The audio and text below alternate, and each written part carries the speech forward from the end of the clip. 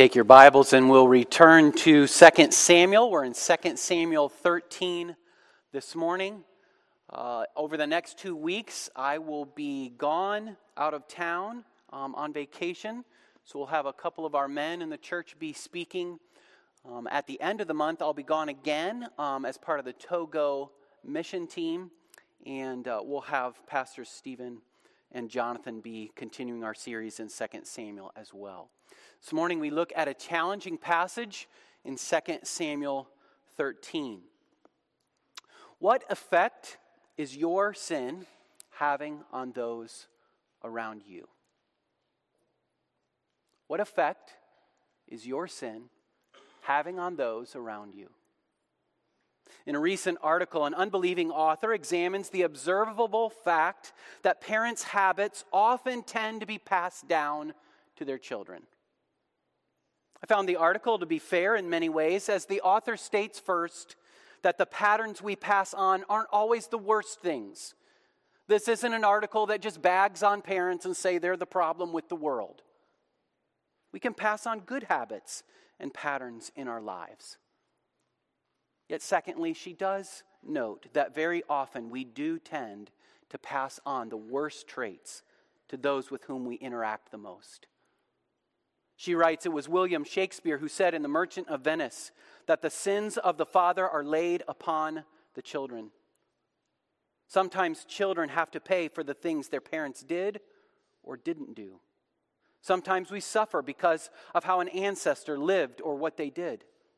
The cycles that are passed on are sometimes consequences of an action and even sins.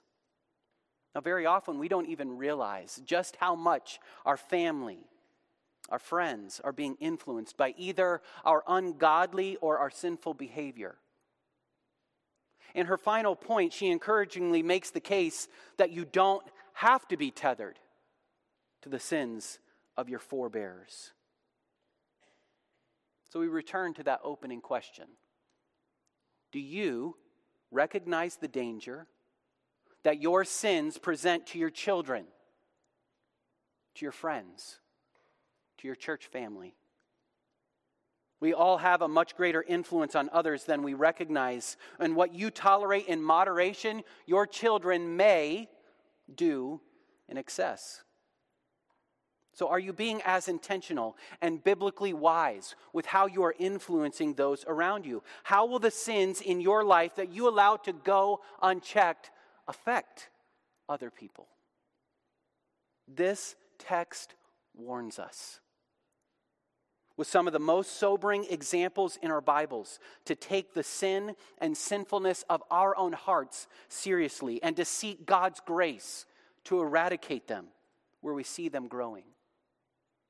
This passage, almost as a warning light, as it continues the story of David, as it continues what we've just seen about his sins with Bathsheba, is like a warning light, flashing danger, danger, danger. This warning comes from the loving voice of your God. Take your sin as seriously as he reveals it here. Now, chapters 11 and 12 of 2 Samuel provided for us the turning point of the book. We were growing, climbing up, seeing David established as a godly king. The turn in chapters 11 and 12 were not good. Through Nathan, God said to David in chapter 12, verses 10 and 11, "Now therefore the sword shall never depart from your house, because you have despised me, and have taken the wife of Uriah the Hittite to be your wife. Thus says the Lord, behold, I will raise up evil against you out of your own house." Though God has forgiven David, we looked at that in Psalm 51 last week, he still must face the consequences of his sins for years to come. Theologian and author Alex Motyer has stated, repentance is like fetching a stone thrown into a pond, inasmuch as the stone can be retrieved, but those ripples continue on and outward. Chapter 13 and following then show the incredible and disastrous consequences of David's sin within his own house. These chapters of our Bible, this section of Scripture, are meant to be heard as a sermon, an extended sermon. This is an illustration of what sin does. Now, the sin described in this chapter is of a nature that I want to take special care in how we discuss it this morning, while not minimizing the lessons God has for us here. I think the ESV does this delicately, so we'll stick with that language. But you need to understand just how violent and evil the sin described here is. I also want to encourage us, remind us, the Spirit of God intentionally included this passage for us as a reminder of the dangers of our sin. And including it in the Christian Scriptures, He reminds us of the grace that we need and can be found in Jesus Christ alone. So let's begin our reading in verse 1. We'll read down through verse 22. 2 Samuel 13 and verse 1. This is the word of our God to us, His people. Now Absalom, David's son, had a beautiful sister whose name was Tamar. And after a time, Amnon, David's son, loved her. And Amnon was so tormented that he made himself ill because of his sister Tamar, for she was a virgin. And it seemed impossible to Amnon to do anything to her. But Amnon had a friend whose name was Jonadab, the son of Shimeah, David's brother. And Jonadab was a very crafty man. And he said to him, Amnon, O son of the king, why are you so haggard morning after morning? Will you not tell me? Amnon said to him, I love Tamar, my brother Absalom's sister. Jonadab said to him, lie down on your bed and pretend to be ill. And when your father comes to see you, say to him, let my sister Tamar come and give me bread to eat, and prepare the food in my sight, that I may see it and eat from her hand. So Amnon lay down and pretended to be ill. And when the king came to see him, Amnon said to the king, please let my sister Tamar come and make a couple of cakes in my sight, that I may eat from her hand. Then David sent home to Tamar, saying, go to your brother Amnon's house and prepare food for him. So Tamar went to her brother Amnon's house, where he was lying down. And she took dough and kneaded it and made cakes in his sight and baked the cakes. And she took the pan and emptied it out before him, but he refused to eat. And Amnon said, send out everyone from me. So everyone went out from him. Then Amnon said to Tamar, bring the food into the chamber, that I may eat from your hand. And Tamar took the cakes she had made and brought them into the chamber to Amnon her brother. But when she brought them near to him to eat, he took hold of her and said to her, come, lie with me, my sister. She answered him, no, my brother, do not violate me, for such a thing is not done in Israel. Do not do this outrageous thing. As for me, where could I carry my shame? As for you, you would be as one of the outrageous fools in Israel. Now, therefore, please speak to the king, for he will not withhold me from you. But he would not listen to her. And being stronger than she, he violated her and lay with her.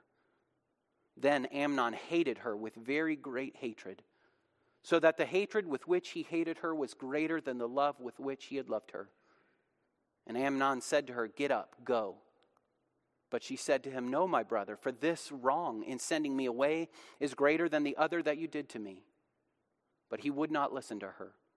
He called the young man who served him and said, put this out of my presence and bolt the door after her.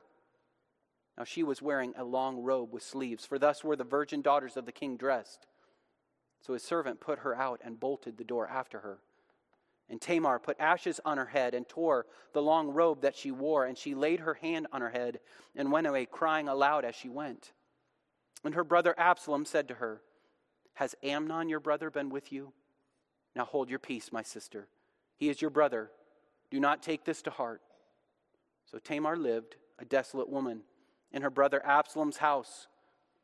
When King David heard of all these things, he was very angry. But Absalom spoke to Amnon, neither good nor bad, for Absalom hated Amnon because he had violated his sister Tamar. Our chapter this morning is a mess. It's a story of lust, sexual assault, hate, and premeditated murder. It dramatically illustrates that sin brings disaster into our lives. Let's ask for God's help as we continue to look at the text, as we seek to understand the lessons He has for us. Father, we come before You crying out for Your help to hear this word well and accurately. Help us not to dismiss the actions of this sin, because we have not committed acts like this perhaps. Help us to recognize the nature of these sins, the same nature that dwells within us.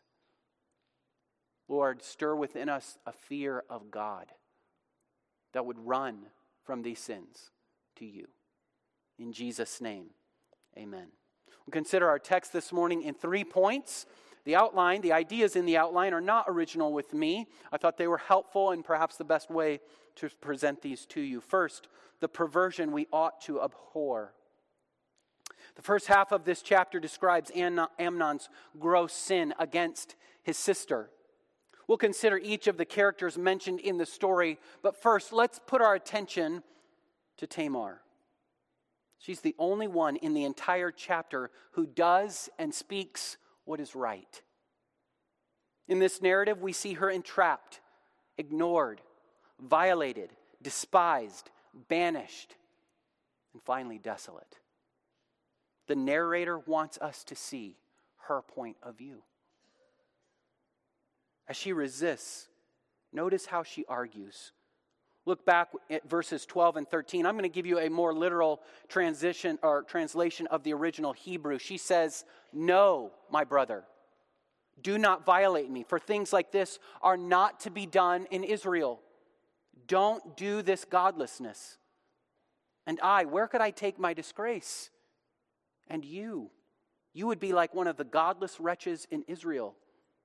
Now please speak to the king, for he will not hold me back from you." In these verses, she gives him 5 reasons to stop what he's planning to do. First, she urged him against this violation. Her very first word is no. She includes a form of the word no in the first 4 clauses of her response. As if sexual assault is not bad enough, this is an incestuous sexual assault. The fact that he was her brother is pointed out in the text 11 times. She's off limits. Second, she declared that this kind of wickedness had no part among the people of God. They had God's laws. And this godlessness was characteristic of pagans. Third, she pointed out that this would ruin her life. She would be utterly disgraced. He would be stealing the life she was supposed to have as a pure daughter of the king. Fourth, he would utterly shame himself. She said he would be as an outrageous fool in Israel. The word fool in verse 13 doesn't really capture the strength of the Hebrew. The word means a wicked pervert or a godless wretch. She tried to get him to see that he would be branded as a disgusting degenerate if he did this. Lastly, she makes this final desperate attempt to persuade him to stop. Her words might be a little bit confusing to us, but I really think the best way to understand them is that she is trying to say, give this last-ditch effort, just wait.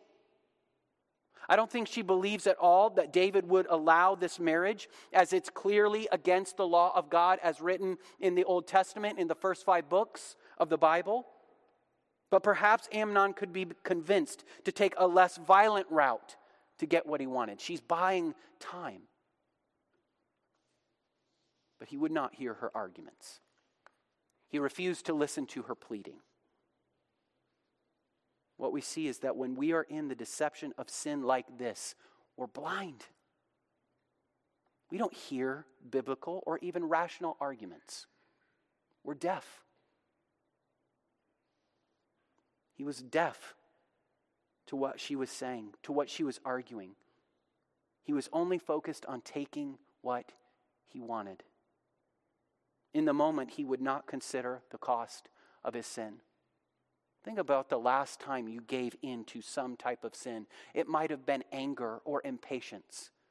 Were you thinking clearly? Were you thinking about the effects your words had on anybody else? Or were you so filled with your own passion for stating your case that nothing else mattered? The narrator has carefully crafted this story to display the utter horror of this sin. He wants you to see the deep sinfulness of it. He wants us to feel the utter sadness of the consequences now felt by Tamar. This is a difficult scene to look at. And there's an urging here for us again to consider the sinfulness, the nature of sin. Now, we can be looking at this narrative and be upset about it. We can even be fascinated by how dreadful it is. Sometimes we view the sin of others in the wrong way, with the wrong kind of attention. Consider when you're on the highway and there's a bad accident, and all the traffic begins to back up for miles and miles. Now, the accident, as you get closer, you see, is off to the side. It's already been moved away. There's nothing really obstructing traffic, so why the slowdown? People want to see. It's like show and tell. How bad is it? We're gawking. I remember several years ago seeing an interview of a celebrity demonstrating all the signs of losing all grip on reality. It was almost shocking, the things that he was saying. And that's why it got all the airtime. It was replayed over and over again as this man is clearly demonstrating he's losing all grip on reality. And people were fascinated. They were gawking. The point is that it's possible to observe this train wreck and miss the point. We could be sitting here thinking about all the ways that this is bad, or we don't like it, or what else happened. But the point that God is trying to reveal to us is our sin causes disaster. The Spirit is putting on full display the wickedness inherent in us all. We are to grieve over sin like this. We're to be humbled and even deeply disturbed by the ways that we can act just like this when we're in the grip of our sin. Again, it's easy to say, well, I haven't done anything like this. But notice how James describes our temptations and sinfulness. He writes, when tempted, no one should say, God is tempting me. For God cannot be tempted by evil, nor does he tempt anyone. But each person is tempted when they are dragged away by their own desires. Is that not exactly what is happening to Amnon? He's being carried away. He's being swept away in the flood of his lust. He's not thinking. He's out of control. He's given himself entirely over to his sin. So James continues, after desire has conceived, it gives birth to sin. And sin, when it is full grown, gives birth to death. The description of being dragged away by our own self-deception is a graphic portrayal of the nature of our hearts.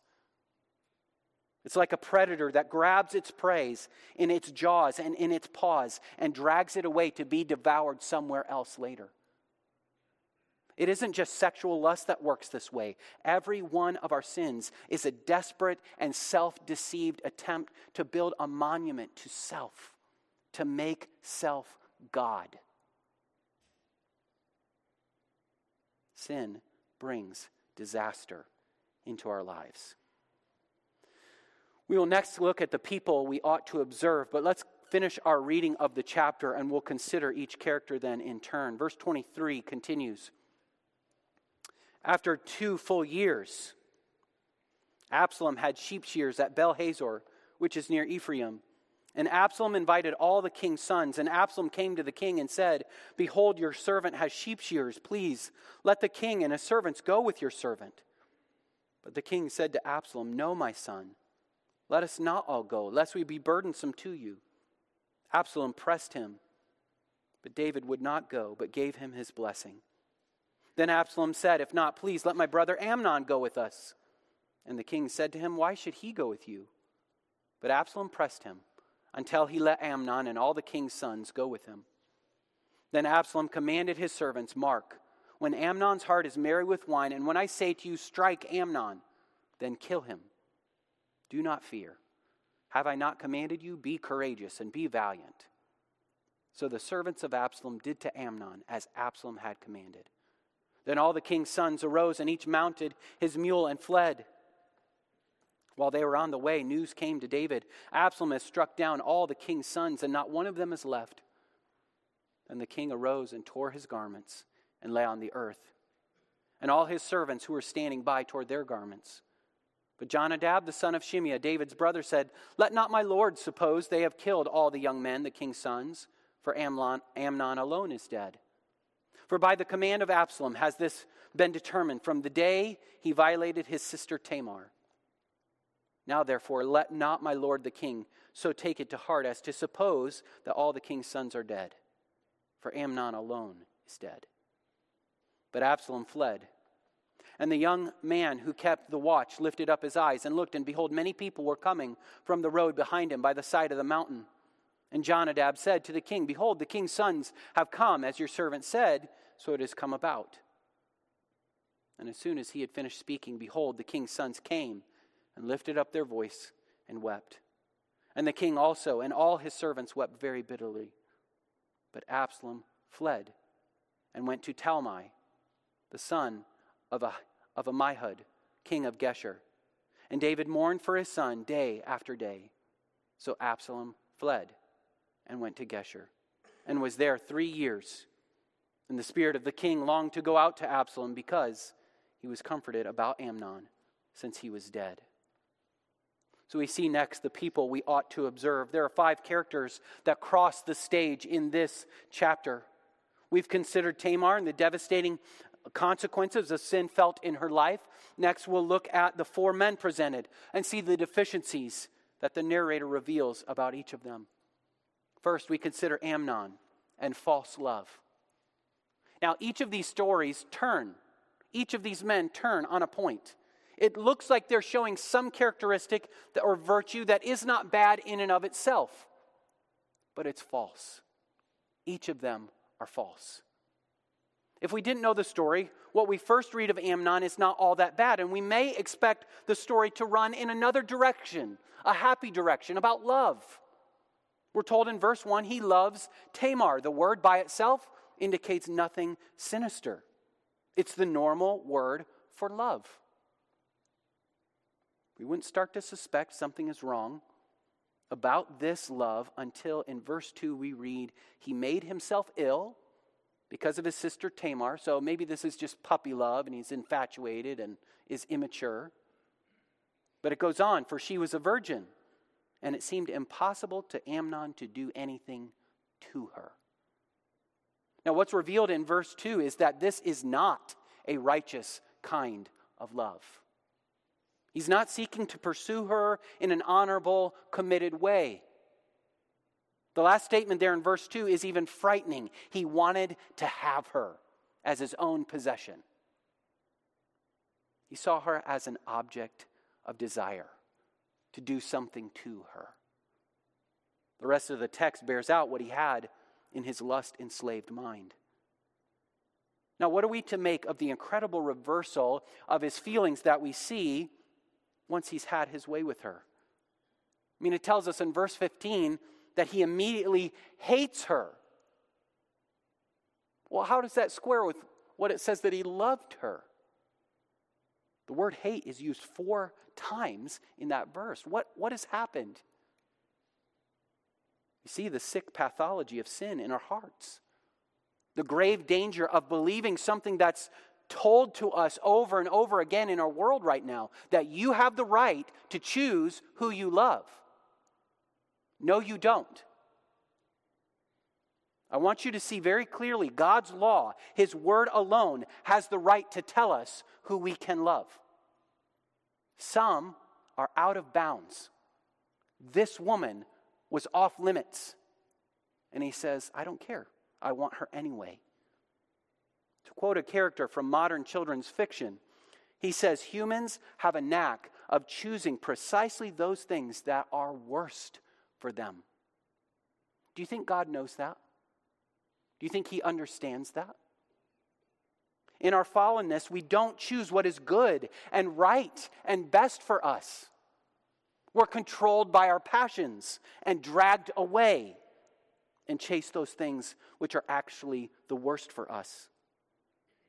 God sets the parameters, and when we pursue love outside of them, we will always end up dissatisfied. And notice, this man is disgusted.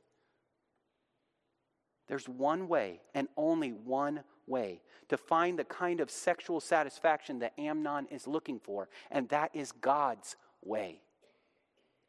This has been demonstrated again and again, even confirmed by unbelievers in secular studies. The most satisfying intimacy is found within the monogamous commitment of marriage. This man is after something he will not find.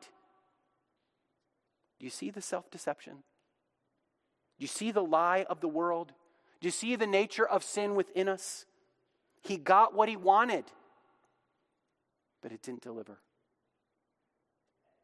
In this passage, we see that Amnon's love is false love. It's selfish, stealing, grasping, desperate, overwhelming, uncontrolled lust.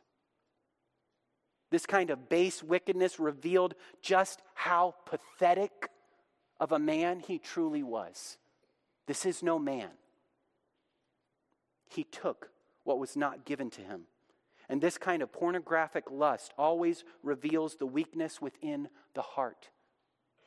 He saw her as nothing but an object. She was nothing to him. She did not want him, and he hated her for that. She didn't value him, she didn't fulfill him, and that's what he wanted from her. She was a conquest. She was supposed to fulfill his ego. But by forcing himself on her, she revealed what he was. Every time he saw her, she would have reminded him of just how pathetic a man he was, just how undesirable he really was. His pride couldn't stand it.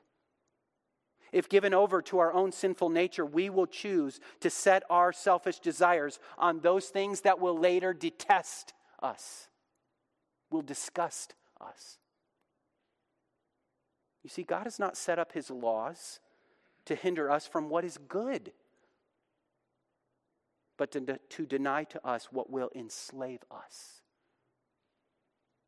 When we're being tempted, sin always promises more than it can deliver.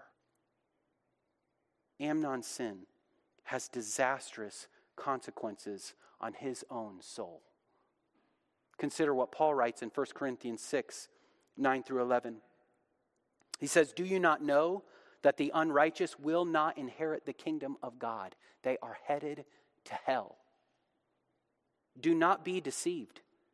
Neither the sexually immoral, nor idolaters, nor adulterers, nor men who practice homosexuality, nor thieves, nor the greedy, nor drunkards, nor revilers, nor swindlers will inherit the kingdom of God. These, as all other sins, are to be punished in hell." And Amnon chose to pursue these sins to the destruction of his soul. But this doesn't have to be the final destination, does it?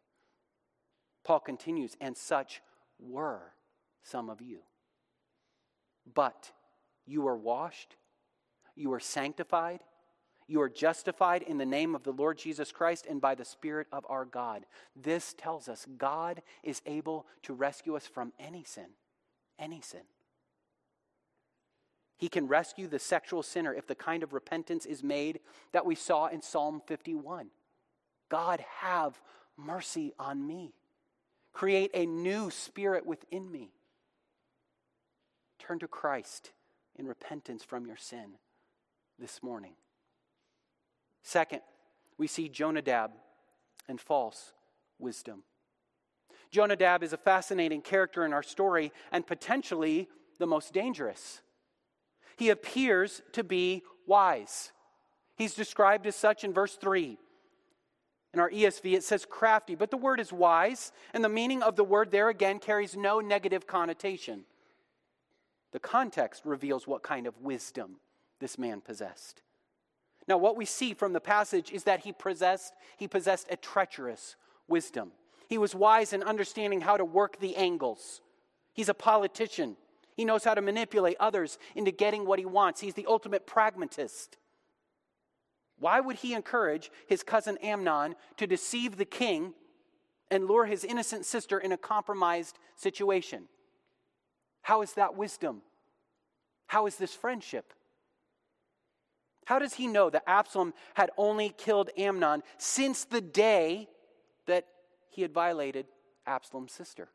How did he know that? This is a duplicitous man. It's very likely he's in league with Absalom, and he's playing both sides.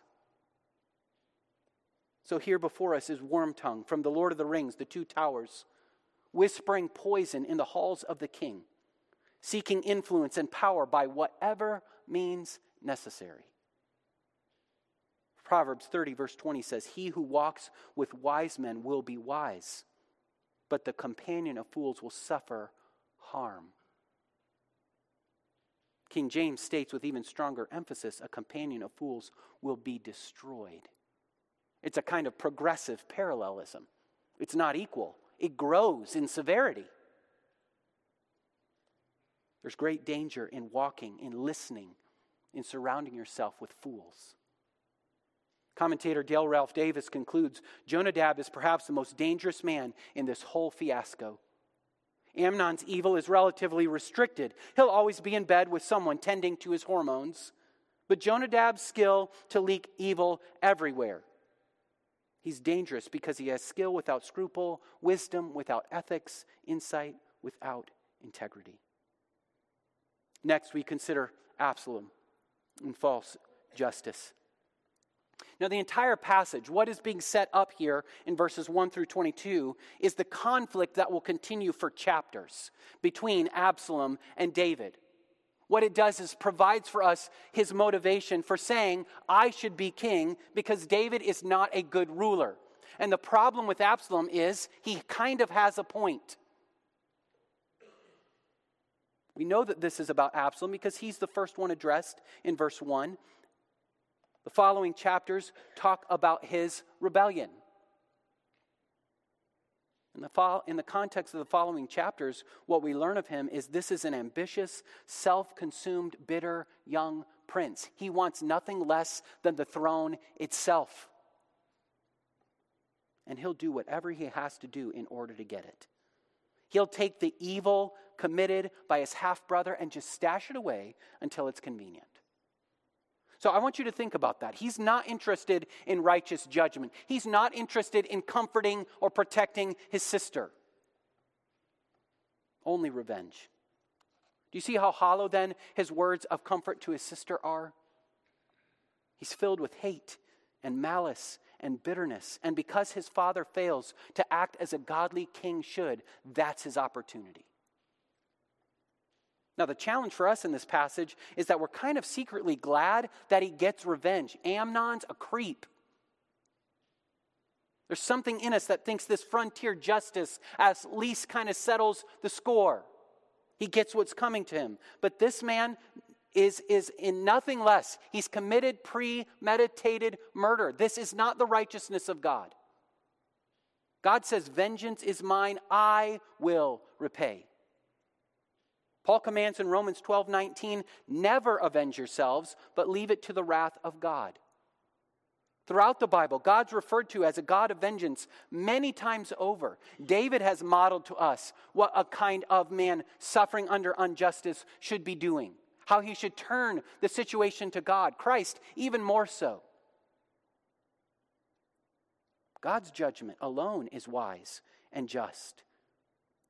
Yet so often we want to see action taken right away in our timing. We demand justice to happen now.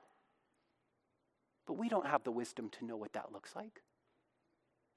Now, certainly this doesn't mean that you shouldn't pursue every avenue of human justice available to you. Nor does God's word prohibit us from protecting our families. But Absalom is just as selfish and wicked as the other characters in the narrative. And that's to be made clear in our minds. Just because we kind of can say Amnon deserved something worse than what David gave him, doesn't give Absalom the right to take justice into his own hands. Think of it. Absalom's sin will cause great disaster over the next several chapters as he rebels against his father, God's king, and causes civil war among God's people. We'll look at Absalom in more depth over the next several weeks.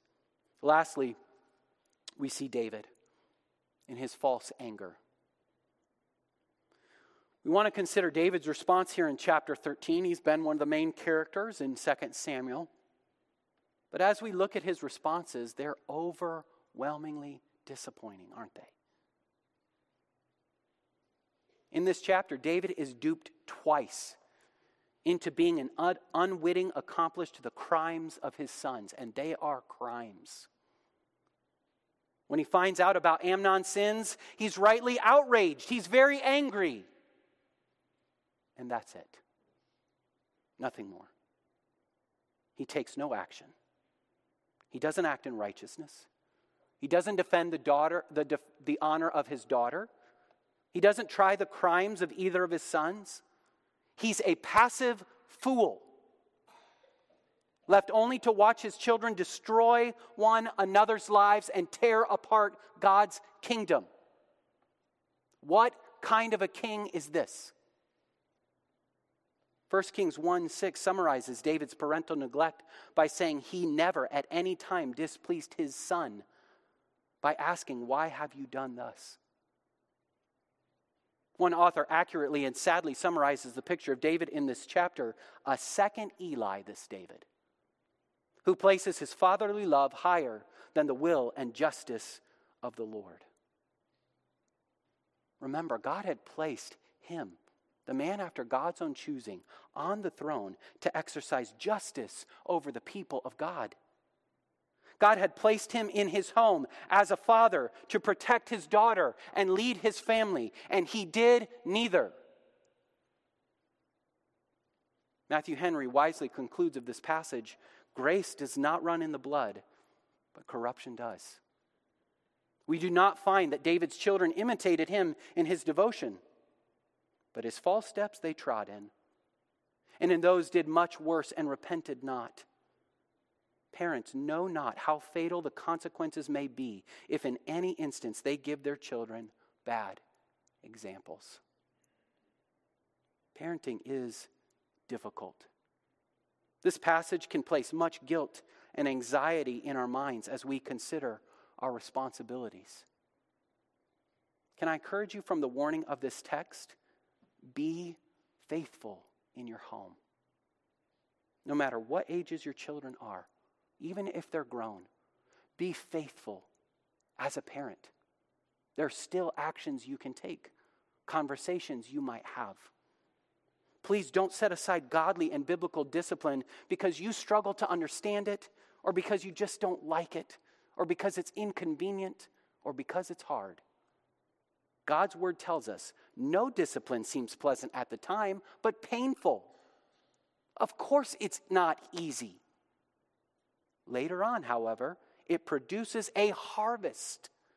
Think of that word, the picture God's giving us. A harvest of righteousness and peace for those who've been trained by it. You see peace in David's home? There are many commands to discipline your children in Proverbs. There are grave consequences for passivity or outright disobedience to what God has commanded you, mom and dad, to do in your home. One pastor wisely summarizes, David's failure to govern his sons so as to mold them for godliness would ultimately cause more harm to his realm than all the Ammonite and Philistine spears that David faced in battle. Do you realize that? The anguish of soul his children produced in his heart and life, I believe, this is my conclusion, opinion at this point, was far greater than his sufferings at the hands of Saul. Church family, I love you and would spare you from grief like this. So can I give you some words of biblical counsel? First, this passage should make us desperate to pray. Desperate to pray for our children more faithfully.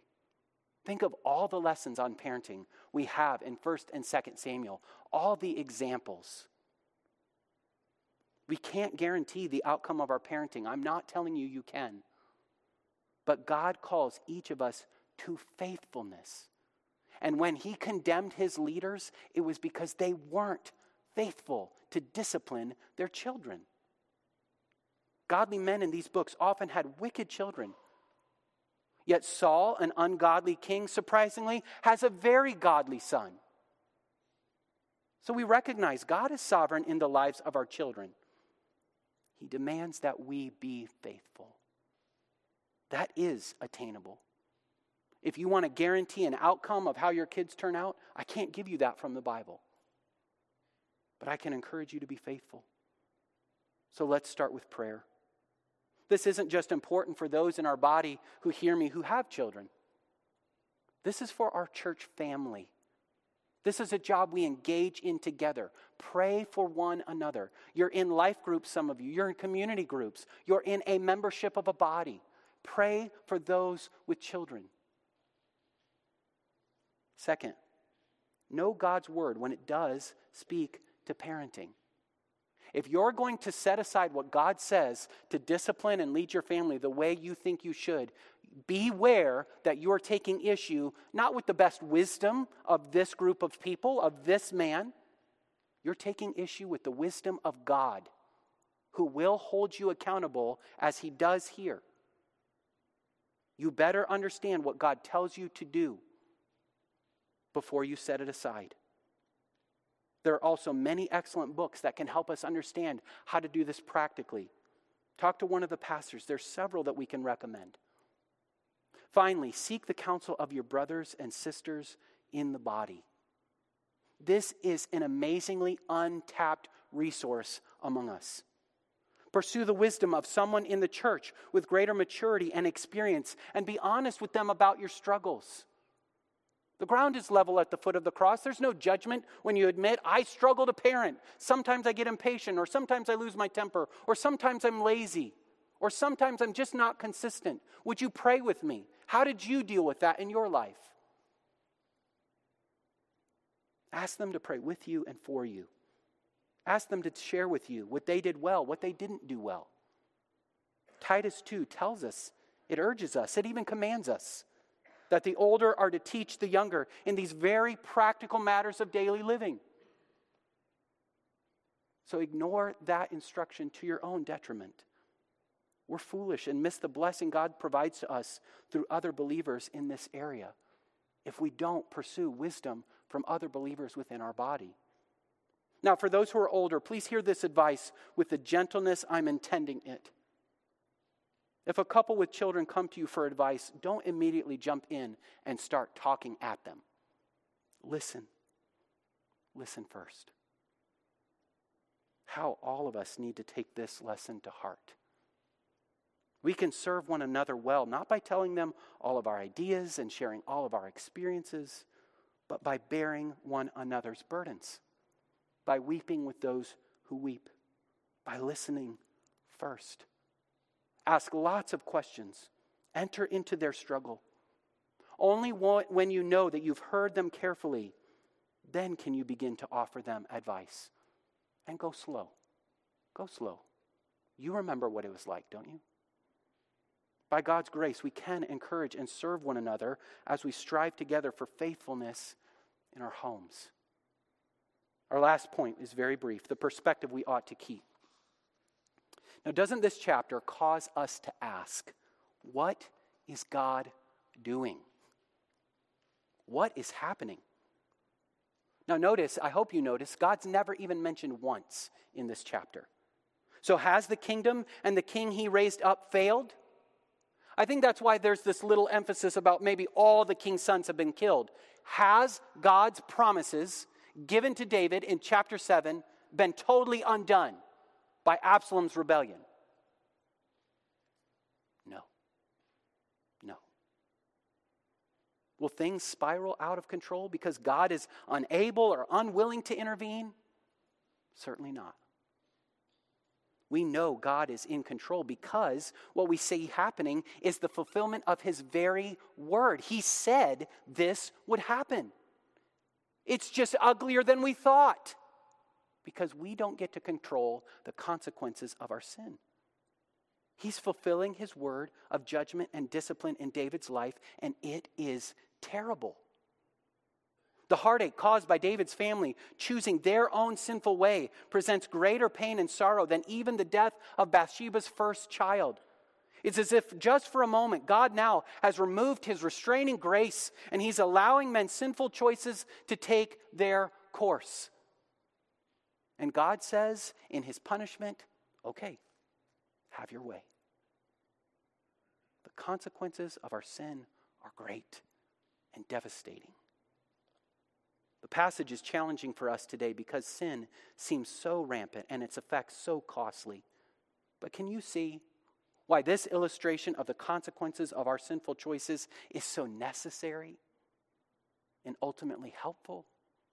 And we can hear it as a word of warning from a gracious and loving God. Don't go this way. The text urges us to understand that our sin brings unforeseen disaster into our lives. How does a text help us today like this? How does a text like this help us? This passage helps me fear the sinfulness residing in my own heart. It helps me fear the natural consequences that will undoubtedly come if I don't repent, if I don't turn, if I don't address the needs of my heart. The text is here before you to convince you again of your desperate condition. It wants you to know you're desperate. It tells us that our sinfulness is gravely dangerous to those in our home, to our friends, to ourselves. It affects people in ways you don't see, you can't anticipate, you won't know until later. So please don't minimize or compartmentalize this passage by telling yourself their condition isn't the same as mine. The nature of our hearts is the same. Are we truly above committing the same kinds of sin as the man after God's own choosing? The writer of the Psalms? You think you have greater devotion to God than him? You're above sinning this way? When we think that way, we get no grace. We get no help. We aren't above these sins. We're preserved only by his daily grace. Listen to how Paul describes his own heart in Romans 7. He says, I do not understand my own actions. I do not do what I want. I do the very thing I hate. So no longer is it I who do it, but sin that dwells in me. For I know that nothing good dwells in me, that is in my flesh. For I have the desire to do what is right, but not the ability to carry it out. I do not do the good I want, but the evil I do not want is what I keep on doing. And he cries out later, wretched man that I am, who will deliver me from this body of death, this rotting corpse of sin that is tied to my nature? But he doesn't leave us there. He concludes, thanks be to God through Jesus Christ our Lord. So finally, this passage leads us to renewed commitment to follow Christ as our only hope of conquering sin. With David, we cry out from Psalm 51, create in me a clean heart and renew a right spirit within me. I need to be made new. In Romans 8, Paul begins a lengthy discussion of how we're to strive to walk in the Spirit by his grace. We don't have to be controlled by our sin. Every person in this passage, but Tamar, reveals the overwhelming destruction of sin. Her own father, the king, has failed her. It shows us we need a greater king. We need a greater leader. We need a king who will do justly, who will punish sin, who will protect the innocent. And God has given him to us in his Son. Only his Son can heal the deep and devastating wounds of those who've been sinned against in ways like this. Only his Son will judge the sins we see in this passage with perfect justice one day. And only his Son is able to forgive any person who comes to him in repentance and faith. Sin is horrible, isn't it? It's like a bomb of sin has exploded across this text, and there's carnage everywhere. Everybody's suffering. And our sin just as assuredly leads to disaster all around us. The answer to sin is Christ. So let us find grace in him again and again as we fight our own sin. Let's pray.